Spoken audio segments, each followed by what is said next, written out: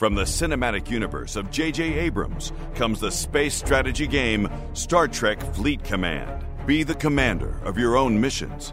Customize your fleet of starships. Assemble a crew of new and familiar faces. Choose your weapons to prepare and lead your crew in epic battles. Every moment counts in these real-time battles. Boldly go where no one has gone before. Star Trek Fleet Command. Download free today on the App Store or Google Play. 22 to 8, Amelia Mulcahy from 7 News to talk weather shortly. It's still just 2.3 degrees outside. Just trying to frame a market on where Amelia will be for the cross. Will she be doing mothering duties, walking the dog, or in a quiet, happy place? I reckon walking the dog now is an outsider. You know, people out there walking at 2.3 degrees have to be crazy brave. Put on one of those puffy Kathmandu jackets. They're all the rage. That's the Dan Andrews special, isn't it? Oh, no, he's a North Face. He's a North Face man. You know, I reckon when the pandemic started, North Face would have been going, hey, we're getting some good product placement there in Melbourne. Now they'll be going, okay, let's get our legal team to see if we can get this klutz to stop sullying our jackets. He's been wearing nothing but that North Face jacket since he started, and sadly he's become the sort of, you know, Captain... What's his name? It was the guy from Hogan's Heroes. He was hopeless at everything. Anyway, I lost my thread there. But, yeah, North Face, not the product placement you want. All right, let's head to Canberra. Phil Curry from the Fin Review joins us. Morning to you, Phil. Good morning, fellas. We're whinging about it being 2 degrees here, Phil. Dare we ask what it is in Canberra? I'm in Sydney this morning. Oh, really? You know, it's 10.6 in Canberra at the moment. It's not too bad. Oh, it's probably because it's raining. Right, could be, actually. Yeah, when it rains, it warms up, so we pray for rain just so we can be warm. Okay. What takes you to Sydney today, Phil? Oh, I'm just up for some work stuff. We've got this new office they're opening up in northern Sydney, so I've got to come up and help do something. I'm not sure yet, to be honest. Going to jump out of a cake or something like that? Yeah, that's it. We're moving in with our Channel 9 brothers into North Sydney. Really? Yeah. Wow, so you and Richard Wilkins are going to be sharing a desk. That's the way. Hopefully you do different spots. We can cross to Richard twice a week about politics and you can do all the celebrity news. Exactly. They haven't got my picture up in the foyer, though, with all the celebs. Oh, they need to change that fairly quickly, I would have thought. Hey, it wasn't Channel 9, it was ABC's Insiders that you were on earlier in the week, Phil, and so was Treasurer Josh Frydenberg when he had this to say. Thatcher and Reagan are figures of hate for the left because they were so successful. One got 2 terms, which was the maximum you can get in the United States. Margaret Thatcher got 11.5 years in office. Well, you take inspiration from lots of different sources. I also take it from Howard and Costello. You're an outlier if you don't get 2 terms in the United States. But that notwithstanding, Phil, what did you make of the Treasurer invoking the spectre of 2 right-wing economic reform heroes? Well, it probably wasn't the wisest thing because what the government is trying to do, we're trying to fix the economy, right? Last week they said, look at the enormous debt and deficit and that we've got thanks largely to the coronavirus. So what Thatcher and Reagan did during the 80s, I mean, they did what was called supply-side economics. Basically, you cut taxes, you pour lots of money into the economy and you sort of drive a business-led tight recovery. But they did it differently. I mean, Thatcher. The difference now is Morrison and Frydenberg are trying to work with the union movement. One of the keys to their plan is sort of fixing up the industrial relations system so it works better for everyone, for the workers and for the companies. Now, Thatcher went out to destroy the unions, you know. so she's seen in the union movement today some sort of Godzilla figure, some sort of antichrist to the trade union movement. So Josh is just, he's just being Josh, but it doesn't help to invoke Margaret Thatcher when at the very moment the government is sitting in a roundtable process with the ACTU in an accord style thing, trying to get the support from the labour movement for reform. Yeah, it's just seen as sort of needlessly inflammatory. That's probably the error with it. Other than that, it doesn't really matter.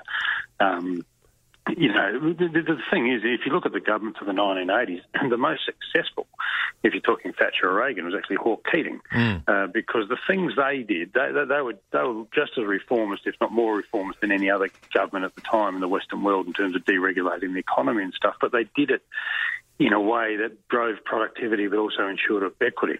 You know, it looked after those who fell through the gaps. Thatcher did nothing for the poor. I mean, by the time she left, Britain was terribly divided, both socially and economically, and, was beset by riots.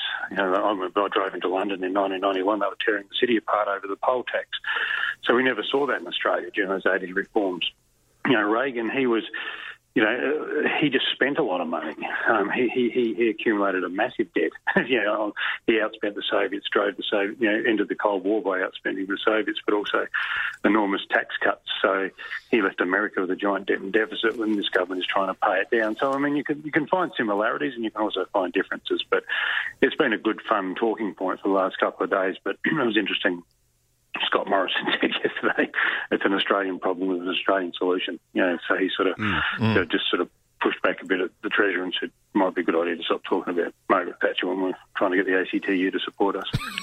Yeah, just sort of filed away under intellectual chin scratching, I reckon. It didn't seem to have any actual bearing on the day-to-day. Exactly right. It was more just the Treasurer waxing lyrical about who his influences are.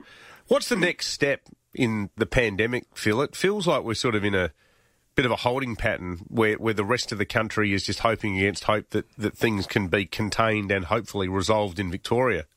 That's pretty much it, Dave. I mean, it just, it's getting marginally worse there, not terribly worse. Look, the trouble is it should never got to where it's got to. It's because the Victorian government didn't have the contact tracing procedures in place. New South Wales has had an outbreak for the last three or so weeks, thanks to the Victorians. Some Victorian went up there and spread it.